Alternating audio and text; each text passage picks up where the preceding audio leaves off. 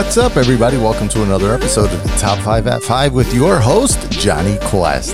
Today is Tuesday, February 2nd, Groundhog Day. Here's what you missed while you were dodging the news all day and anxiously waiting for that Top 5 at 5 update to come out.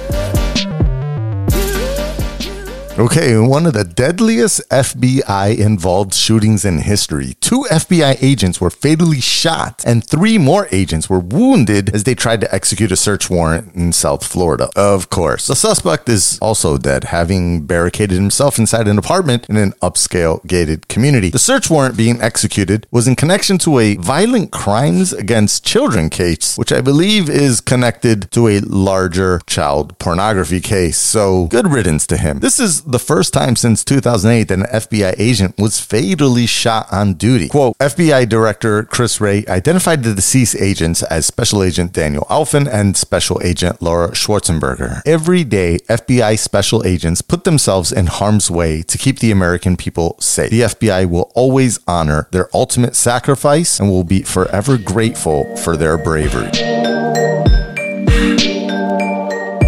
What's up, everybody? Welcome to another episode of the Top 5 at 5 with your host, Johnny Quest.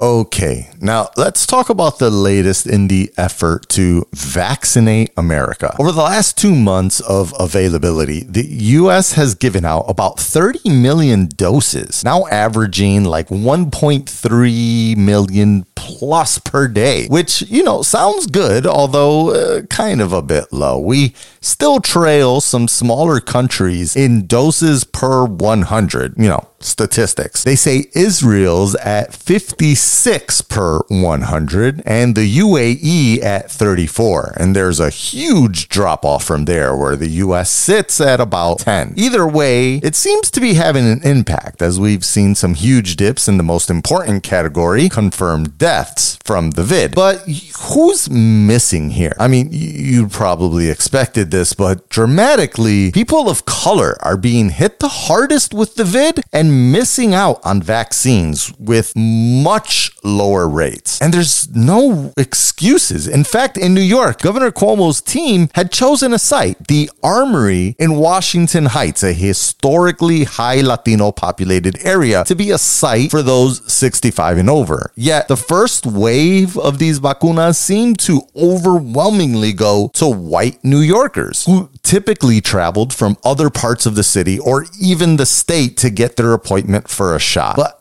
why? Under targeting?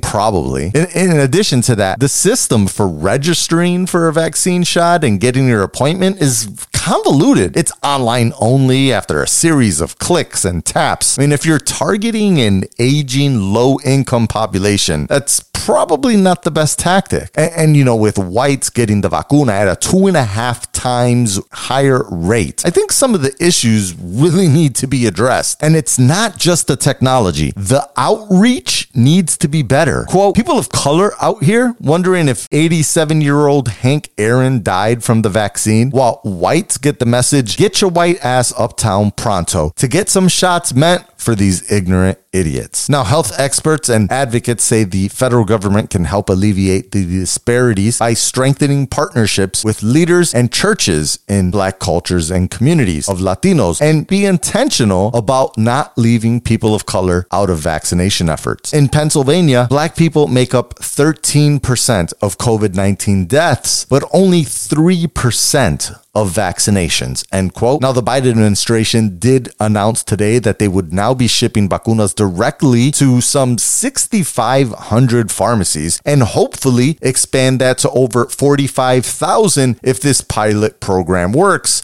enabling these local pharmacies to be able to directly administer these vaccines instead of taken from a state's allotment. But you still need people to show up. 30 million doses have been given out. No zombies yet. We need more education, more engagement and community outreach, more stupid infomercials. Overflow the buses and subways with ads. Buy a damn Super Bowl commercial. Hell, give Cardi B the damn shot and promote it on TikTok. Whatever you need to do what's needed so everyone equitably gets access. What's up, everybody? Welcome to another episode of the Top 5 at 5 with your host, Johnny Quest. Okay, now we got to jump into some international news, and let's talk about the coup that just happened in Myanmar. Now, after protesting the results of the recent election, stop me if any of this sounds familiar. However, here, it was military leadership that decided it was their responsibility to seize control of the government and detain the current leadership of Aung San Suu Kyi. Now, while they took over, they said they were only doing so that they could ensure proper, free, and fair elections. 1 year from now. Yeah, because it's a years-long state of emergency. Now, the military's party only won 33 seats in parliament this year, with Suu Kyi's party winning 396 seats.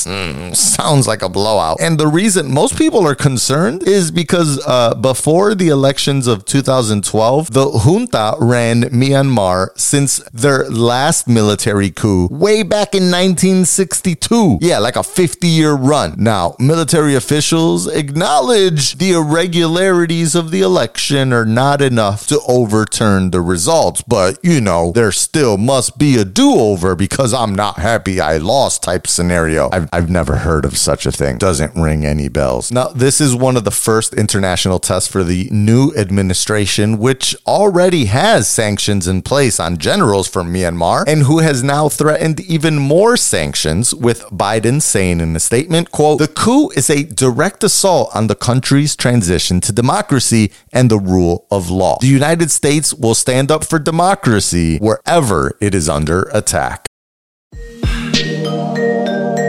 What's up, everybody? Welcome to another episode of the Top 5 at 5 with your host, Johnny Quest.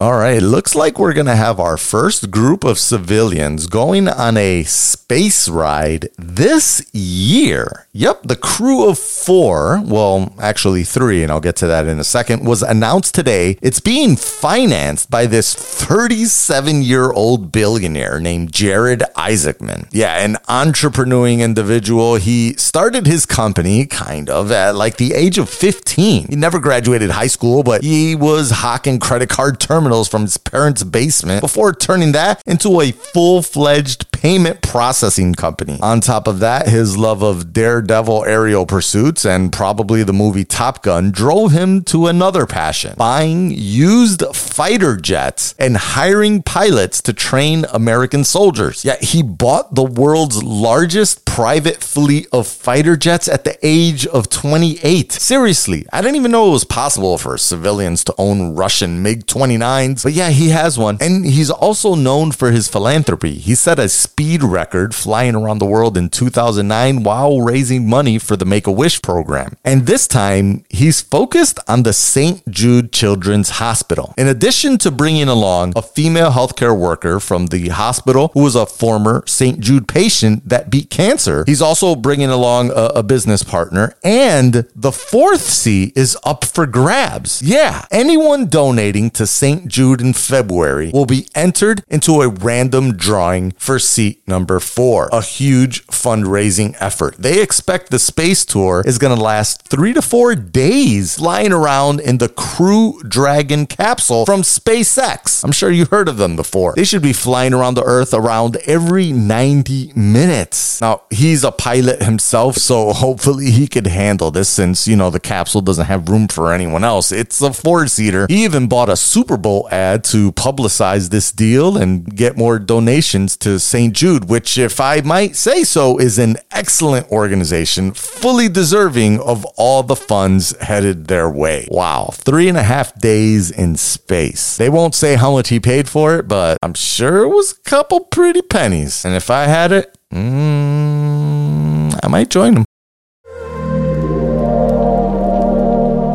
What's up, everybody? Welcome to another episode of the Top 5 at 5 with your host, Johnny Quest. And finally, well, if you know me, I really don't care much about shoes. I typically buy one pair of kicks at the top of the year and wear them mothers out like it was still school shopping season. So yeah, it's probably about that time of year to pick up something new. And, with this crazy snow we got here, I might just grab some ACGs for the winter. But, when summer hits, I'm probably going to try and find some of these brand new Nike FlyEase Goes. Yeah, they were just announced today, and with a gradual rollout projected for this year, you kind of have to see it to believe it. It's a sneaker that requires no hands to take on and off. A hands-free shoe. Yeah, you step into it and then it collapses around your feet, wrapping them snugly. You hold the heel with your other foot and it's a quick removal, the way we're used to taking sneakers off. And it's all due to this ingenious hinge-like design. It's kind of like, sneaker slippers, but they also look like regular kicks once you put them on. This is definitely great for my lazy ass, but think about others. Quote, a pregnant woman in her third trimester to an older adult with arthritic hands. Nike believes its laceless design will resonate with anyone who'd like to slip into their shoes with more ease. With the shoes on my feet, I'm shocked at how comfortable they are. I take them off and put them on again and again each time. That little UX moment in which the shoe engulfs my foot is a pleasant surprise. Part of my mind is sure it won't work, and when it does, the sensation is pure pillowy joy. End quote. Now, this is pretty smart engineering and industrial design here. Kudos to the inclusive team at Nike for this one. Now, if they end up coming to Miami Blue, I might need a pair of these for that St. John Trunk Fest trip to lounge around.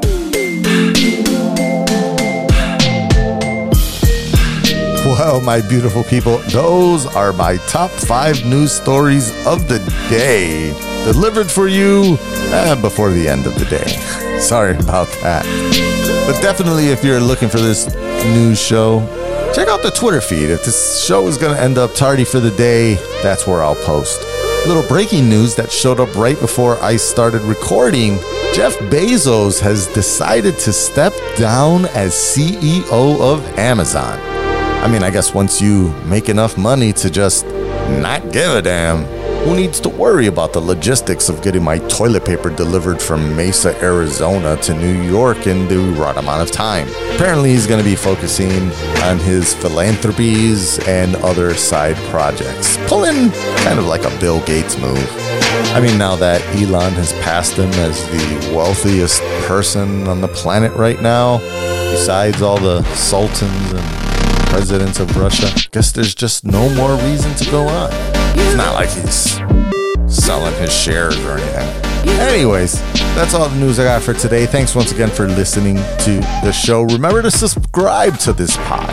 Tell your friends how they can get their daily ride home TLDR of the news at top5at5.com or their favorite podcast platform. I don't know, like Spotify or Pandora or Stitcher or Apple Podcasts. Sure. All right, we'll talk again tomorrow. And as always, remember, stay focused, stay proud, and stay dedicated in all that you do. Just like me, dodge the rest, catch up, because I got you with the news.